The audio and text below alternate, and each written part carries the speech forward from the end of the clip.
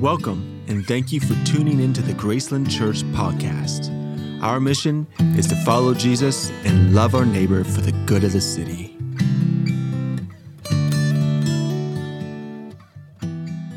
Good morning, church. How's everybody doing? Thank you to Jaren and our worship team for leading us. It's our first Sunday having Jaren lead worship. She did a great job. Thank you. Thank you, worship team. I miss birthdays a lot, but I want to wish a happy 27th birthday to Pastor Oscar Barajas. Come on, let's give him a hand. Today's his birthday. Wow. Was that you? Oh, was that you guys? I want to challenge some people to give Pastor Oscar some Pentecostal handshakes. You guys know what that means? It's when you give someone a handshake and there's not a dollar bill. Maybe a 10, maybe something a little better than a dollar, 20, 100, who knows? And Ness is like, what? Is that real? I want to highlight a few things before I get into the message today. One is this week we are sending our youth to youth camp, and next week we're sending our kids to kids camp. And it's really cool because just a few years ago, my oldest daughter, Novi, went to camp by herself from her church. It was just, we were just getting started and praying that God would grow the church family here. And this year we're sending over 40 kids. And that's not counting the counselors, and that's not counting all the kids that couldn't go. And so we're just so thankful for God, how God is building Graceland kids and Graceland youth. I just got a Graceland youth shirt this morning. I don't know why it took me so long, but I'm going to be wearing a Graceland youth shirt one of these Sundays soon. We believe that the kids and the youth are not the church of tomorrow, but of today. And we want them to know God. So I'm inviting you guys, I'm asking you guys to pray with us for the youth and the kids over the next 2 weeks. You guys in? Pray that they will meet the living God empowered, learn his word. God will touch their lives in ways they will never forget. Also, you guys are well aware we are in a historic moment in our nation with the Supreme Court ruling to overturn Roe v. Wade. It's something that probably many of us thought would never happen. It seems almost unbelievable, but I want to share a few specific things that I believe are really important in our response to this decision. And I also want to just open up a little bit of my own life and let you see how I handle some things like this, and maybe perhaps it could help you in how you handle it. You probably, like me, have family and friends, plenty of them, that aren't on the same page with you in regards to abortion. I have lots. And they see my life, they know my life, and I like to tell those people in moments like this, I recognize, I'm not necessarily saying this directly to all of them, but on things like social media and in interactions that I have, I say to them, I recognize that you're on a different page than me, and that is okay. And I am completely committed to staying in relationship with you and talking with you with a posture of love and care about your experience, your perspective, and all the nuances that exist here so that they know I'm not against them. And once I have said that, I share really plainly what I believe our response as Christians should be. And the first is that we respond with gratitude. We, I believe, should celebrate this step towards love and care for the most vulnerable people in our world, the unborn, the most voiceless people. Life is precious. Every person is loved by God and made in his image. And I believe that includes those in the womb and outside of the womb. And I believe Scripture is abundantly clear about that. And you guys know this stat, but since 1973, over 60 million unborn babies have been lost to abortion. And that's 60 million children who were precious to God. And many of us here have prayed for this overturning for decades. So it is appropriate to thank God for what he's done. Are you guys with me on that? We praise God for this result. So we respond with gratitude. We also respond with compassion. As followers of Jesus, and certainly here at Graceland Church, we're committed to love and care for anyone that has been through an abortion or has entirely different views than us. We live with compassion and with empathy, not anger and condemnation. And Jesus modeled that for us so very clearly. We are called to love across dividing lines, and the church is meant to be for people, not against people. And I always find it very important in moments like this in our country to remind people, or maybe let them know for the first time, you are precious to God, right? Regardless of what side of this you stand on. And let me encourage you, we had a guest speaker last week named David Dukeson. Wasn't he awesome? One yes. No, wasn't he? I thought he was great. This is his book, Neighborliness. I picked up 15 extra copies of this last week on the church, and they're sitting right out there in the foyer on a table to your right once you exit. Feel free to take one if you want to challenge yourself on how Christ may be calling you to love and care for people across dividing lines. I believe it's a prophetic message for our day. You can go ahead and take one. We respond with compassion. So gratitude, compassion, and we respond with action. At Graceland Church, we're committed to continuing our support of women, men, and children that are in desperate situations through very practical help. My family does this, we as a church do it, and we partner with other churches that we're connected with through organizations like CASA, C-A-S-A, which legally supports youth in foster care, legally meaning it helps them with the legalities that they're facing, the challenges. DCFS, which helps with child welfare. Compact Family Services, which helps people with unwanted pregnancies and adoption support. And Save One, which is our post-abortion care ministry, because we seek to live out the call of James 1:27, that pure and beautiful religion is to care for widows and orphans. Who's with me on this? One of my pastors and one of our overseers here at the church, Pastor Rod Loy, said this: the cry for change must be accompanied by passionate, compassionate action. The world needs to see the church respond not with gloating, but with love. Who's with me on this? One of our other overseers, Pastor Billy and his wife Kelly, are here with us today. And I live as someone with, if you can raise your hand so they can see you, they're all looking around now. You can give them a hand. They're amazing. Go ahead, do it, please. I live with accountability under the leadership of leaders and pastors like them, and they fully affirm that this is the posture and heart of God with issues like this in our time and our day. And we're committed to being a church that functions this way. So I would like to pray before I get into the message. Can you stand again while we pray? Father, we just recognize the significance of this moment, really 50 years of prayers from your people to see a change with this decision in Roe v. Wade. So we thank you, God, for the miracle of turning the tide on this, which literally will save lives that are precious to you, God. We want to live with gratitude for the miraculous ways you're showing up in our nation and in the world around us. We also, God, make us a people of compassion, Lord. Give us your eyes. Give us your heart. We don't want to have an iota of gloating over anyone. We don't even want to come across that way. We want our hearts to break for those that are around us with compassion and love so that we live sacrificially towards them and welcome prodigals home into the family. The last thing we ever want is for people that desperately need to know you, the Savior of the world, for them to feel outed even more by the way we may or may not celebrate. So God, help us to be sensitive and have empathy towards those around us. And then, God, we are committed to saying yes to how you, the Spirit of God, lead us in taking profound action. God, we commit our lives to you, our resources to you, this church family to you, our facilities, our property, everything we have is in your hands to see your kingdom come and your will to be done. And we pray that we could be a land of grace that meets the needs of people that are in desperate situations in this hour. May we be known as a place that is for people. In Jesus' name we pray. Amen. You can take a seat. We're in this series through the Gospel of John, and we're picking up in John 8, verses 48 to 59. And before I get to the text, I want to share a little illustration. You know, as our nation gets more and more polarized, which it undoubtedly is, I don't think it's wrong to say that, but we see the demonstration of a very simple principle. When you get squeezed, whatever is in you comes out. You ever notice that? And let me just challenge you.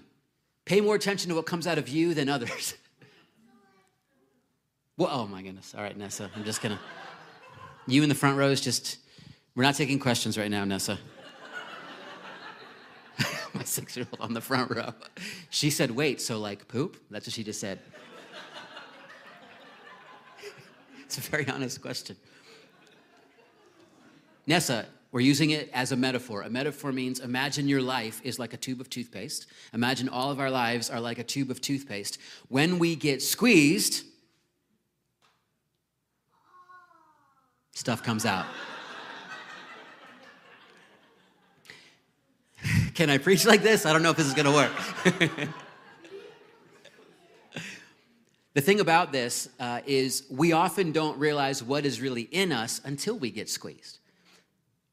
If there's bitterness and anger building up, when something happens that is like a no to us or something we deeply disagree with, anger and bitterness comes out of us.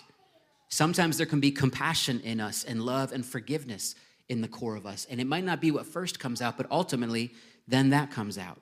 Sometimes there's even hatred in our hearts that we are not fully aware of. And when we get squeezed, stuff comes out. And the thing about stuff coming out, and you guys know this, is once it comes out, you can't really get it back in. And I'm just going to leave this here for the rest of my sermon. I forgot to move this book, so I want you to see the blob right there. I'm going to leave that there, and I'm going to come back to it at the end of this message. But I want to challenge you with this question today. What is in you?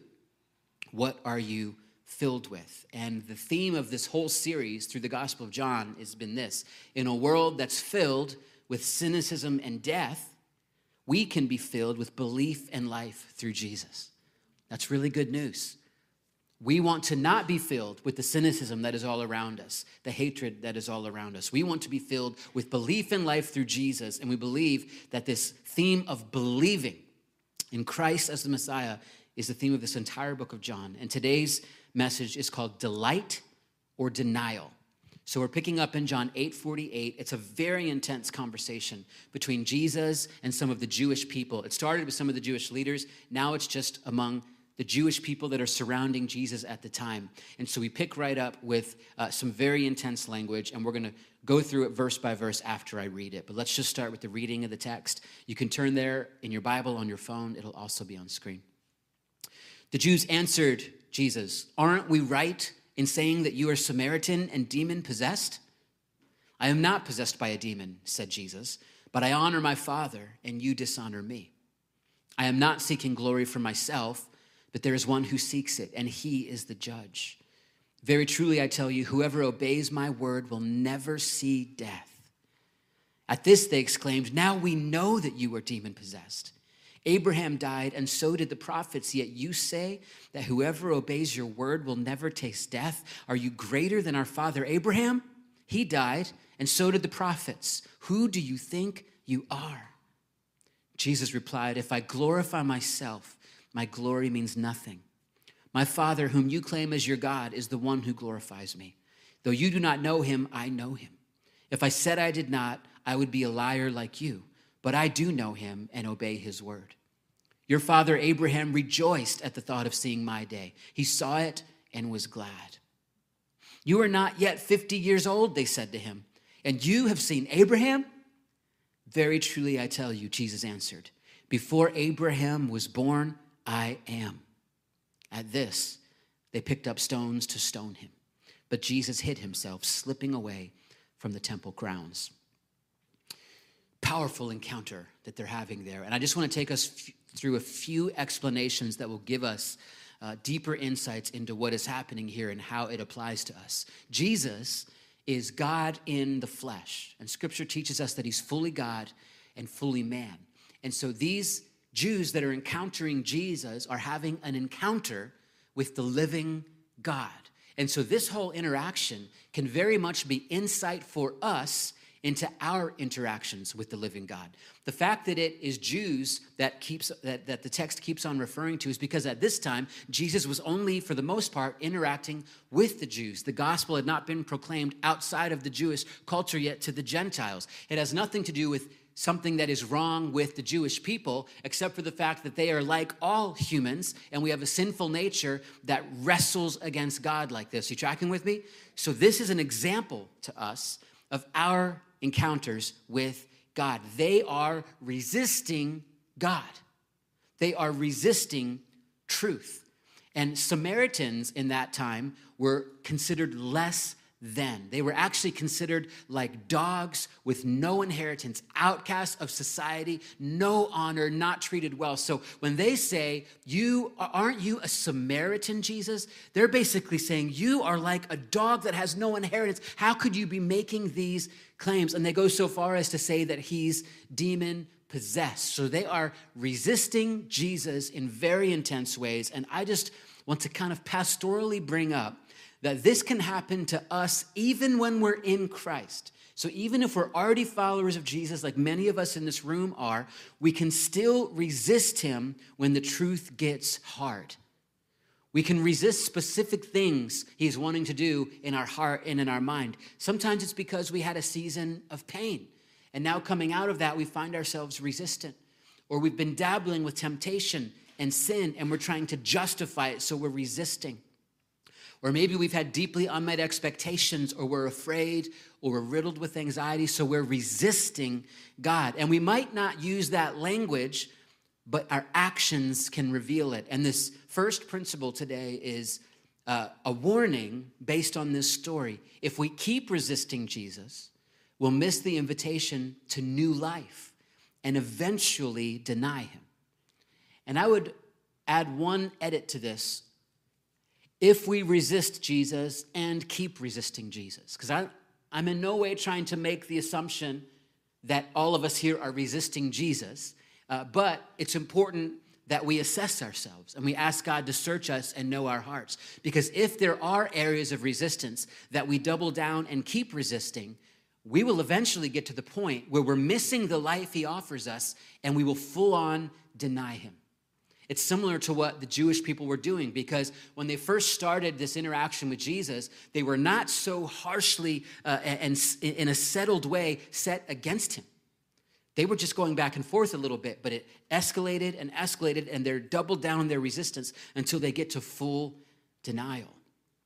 The good news is that we all at times resist the truth of God in our lives, and at any moment we can stop and shift it into surrender. Even when you don't understand, our posture in Christ is meant to be, I surrender all. Even when we feel unqualified, our posture is meant to be, I surrender all. And the other side of that first principle is number 2. If we keep surrendering to Jesus, we'll walk in new life and learn to delight in him. So the question is, what are we filled with? Delight or denial? Look at these 2 scriptures that talk about delight. Psalm 37:23. The Lord makes firm the steps of the one who delights in him. Who would like to have firm steps? Psalm 37:4. Take delight in the Lord, and he will give you the desires of your heart. Now, this is a wildly misunderstood verse, because when we delight in the Lord, he changes our heart. Right? So we delight in him. He changes our heart, he renews our desires, and he fulfills our desires. I want to give you 2 grids to try to assess where you're at. If you're moving towards God, there will be time that you sense resistance to truth. Even in your life pursuing Jesus, we all know this. What I want to encourage you to do is be aware of areas you're resisting and turn it into surrender, and make that a habit. Turn your resistance into surrender. Turn your resistance into surrender. Turn your resistance into surrender, and eventually you are learning to delight in the Lord. The other side, if you're moving away from God, you're missing turning resistance into surrender, and you're doubling down on resistance. And then eventually resistance becomes denial and straight up accusation, to the point where you get like these people who are interacting with Jesus and they're saying, you're demon possessed. Who do you think you are? All of these kinds of accusations. Let's read on of what happens in this story. Verse 49. I'm not possessed by a demon, said Jesus, but I honor my Father, and you dishonor me. I'm not seeking glory for myself, but there is one who seeks it, and he is the judge. And I believe you could just hear Jesus' heart here trying to say, hey guys, I'm not in this for myself. I'm not trying to glorify myself. I don't have a personal agenda. Even his disciples were trying to make Jesus the physical king, to overthrow the Roman Empire. But Jesus knows what he's headed towards is great sacrifice and suffering and death. And he's trying to explain to them, I am here at my Father's will. And then he gives the invitation again, which is so beautiful. Right in the middle of this, he says, very truly I tell you, whoever obeys my word will never see death. So even in the intense conversation, he says, whoever, which includes them. It's like he's reminding them, this invitation goes out to you. That's why what we talked about in regards to our response to the Roe v. Wade decision earlier is so important, because we can't get to the place where we're accidentally communicating, hey, you're now just out. We need to keep communicating, whoever would come to the Lord can have eternal life, right? That invitation must remain central. But then if you look at their response, it shows they're going more towards denial than delight, because they just doubled down in verse 52. They exclaimed, now we know that you are demon-possessed.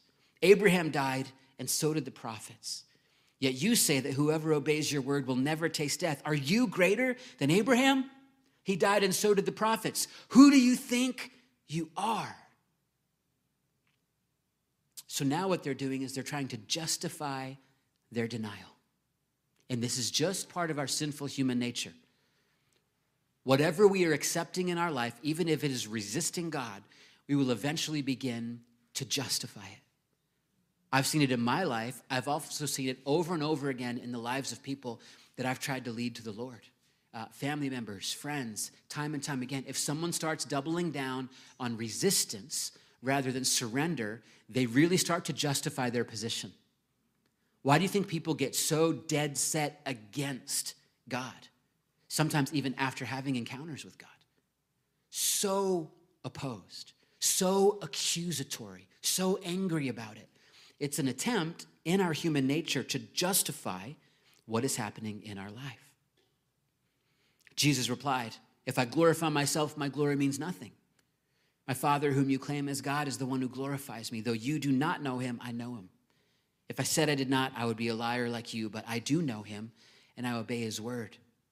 Jesus simply pointing to the fact that he's walking with his Father and declaring the truth that he hears his Father say.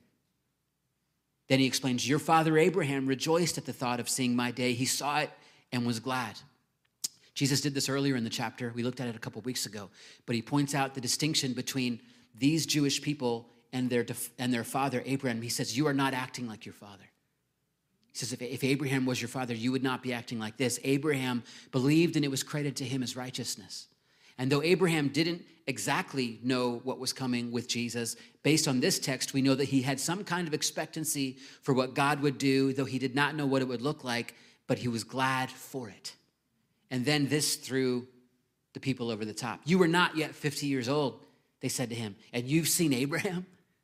I can see them like hitting their butts and be like, now we know this guy's nuts. This guy is crazy. He thinks he's seen Abraham. Like, can you see how powerfully the concept of group think is? Have you guys ever studied group think? It's how if a certain group of people that you somehow identify with starts gradually doing things that crazier and crazier and crazier, you will eventually just go along with it. It's called group think. People are capable of doing things way beyond what we could ever imagine when they do it in groups.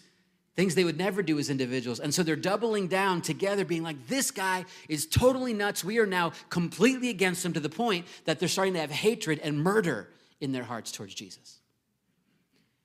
I can only believe that this is much of what has happened with abortion over the last 50 years in our nation.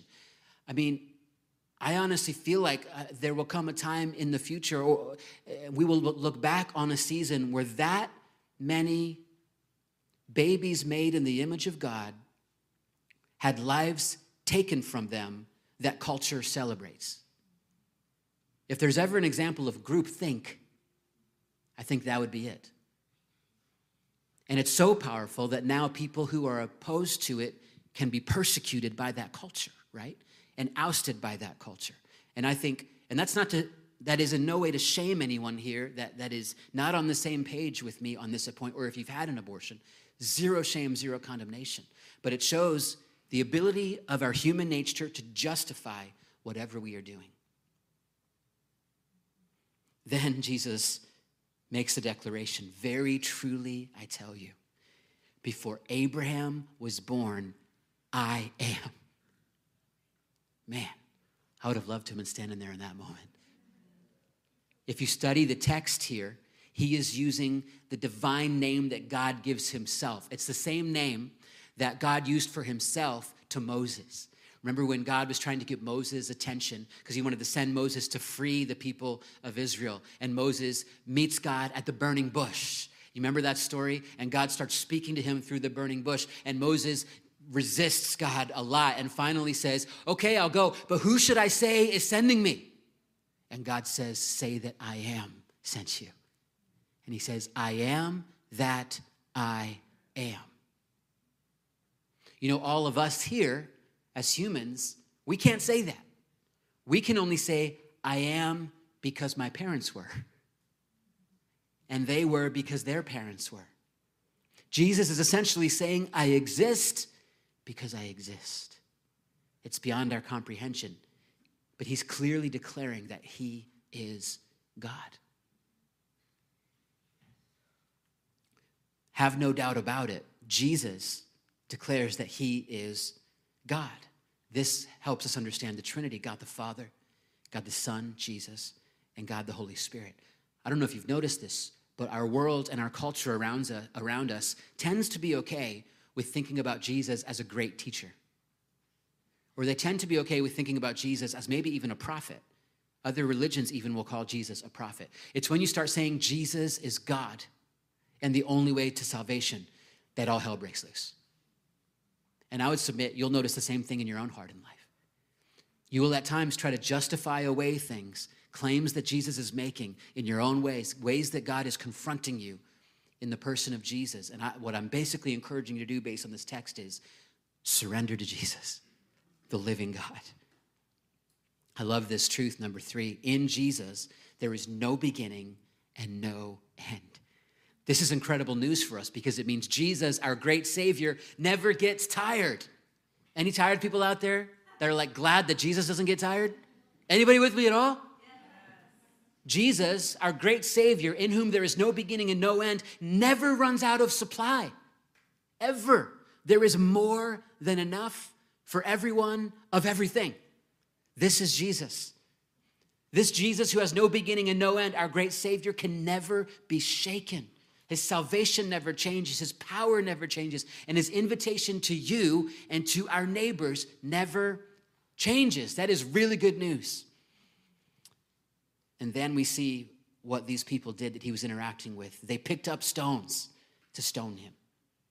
But Jesus hid himself, slipping away from the temple grounds. The fact that they went to stone him shows us 2 things really clearly. In that time, someone could only be stoned if they did something that was deserving of death by the law. And at this point, they said, this man has committed blasphemy, which was deserving of death. And this is a gruesome thing. If you just imagine people standing around another person throwing rocks at them until they die, that's what they now got to the point we're willing to do to Jesus. It also shows us that what Jesus said a little bit earlier in this chapter was true. Before this escalated to this point, Jesus said, if I keep telling you the truth, you're going to want to kill me. And they were like, who's talking about killing you? What do you mean? Fast forward 30 minutes or however long it was. I mean, it's worth noting. They are willing to stone Jesus because he's telling them the truth. I believe there's some powerful applications here that are simple but profound. As the worship team comes on back up, I invite you to search your heart right now.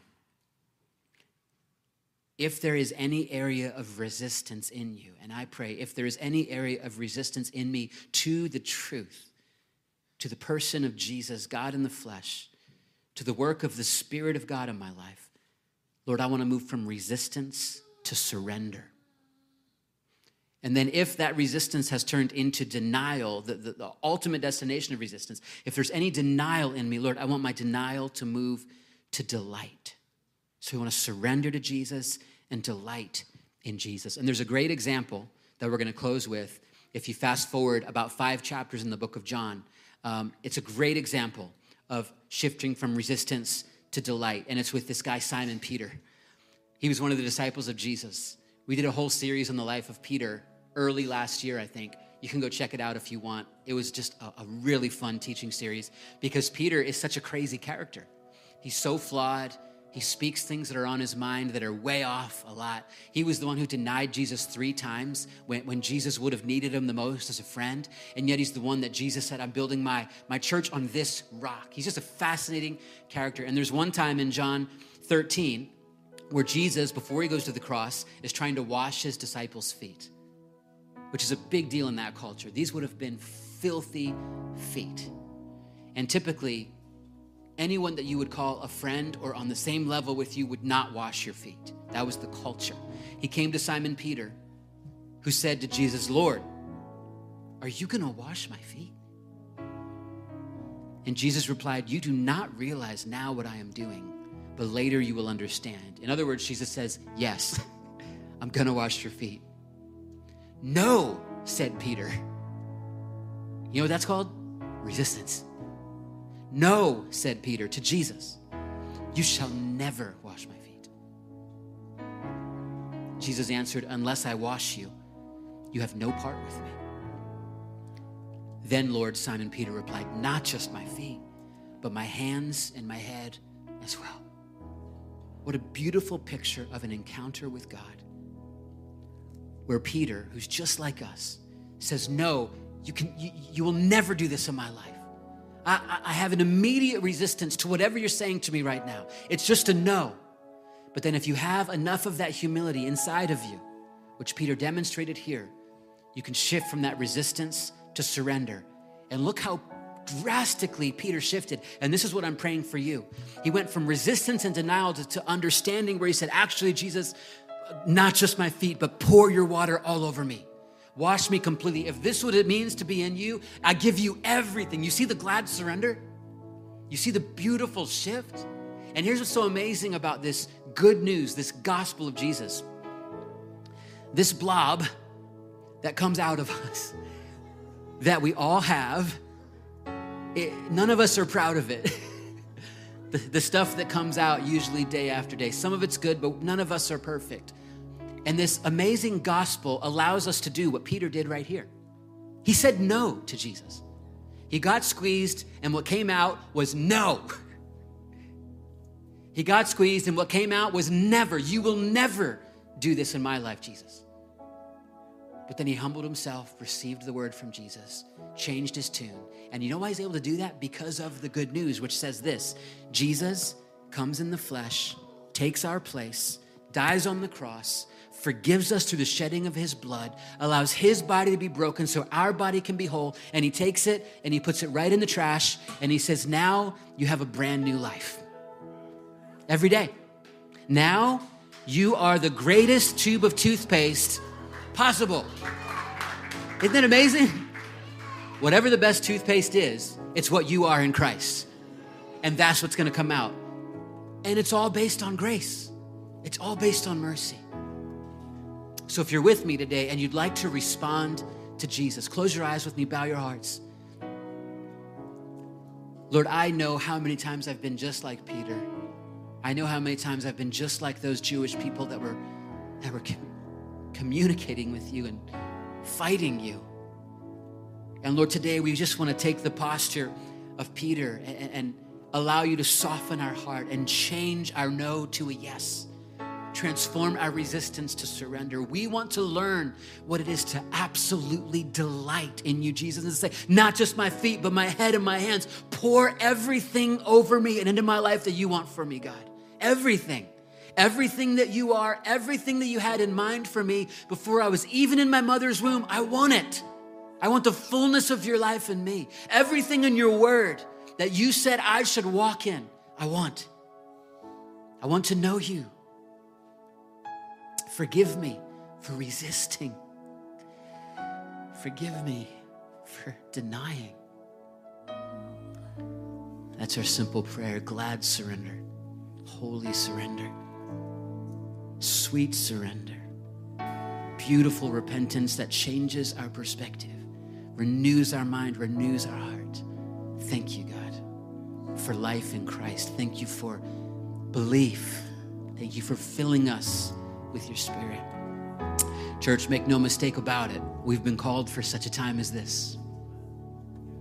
God has called us to be a city on a hill, called to our neighbors, love and serve. And what we're doing right now, connecting with the heart of the Father, sends us out in the world, right? And we are on a mission. Don't get distracted by things that happen. Go out and reach people in the name of Jesus and be salt and light. He has called us for this time. He has called you for this time. You would not be here if you weren't a part of this whole plan. So Lord, we just say yes to that. If you're new in the faith, we want to talk with you and pray with you and equip you. Please let me know, or Pastor Oscar know.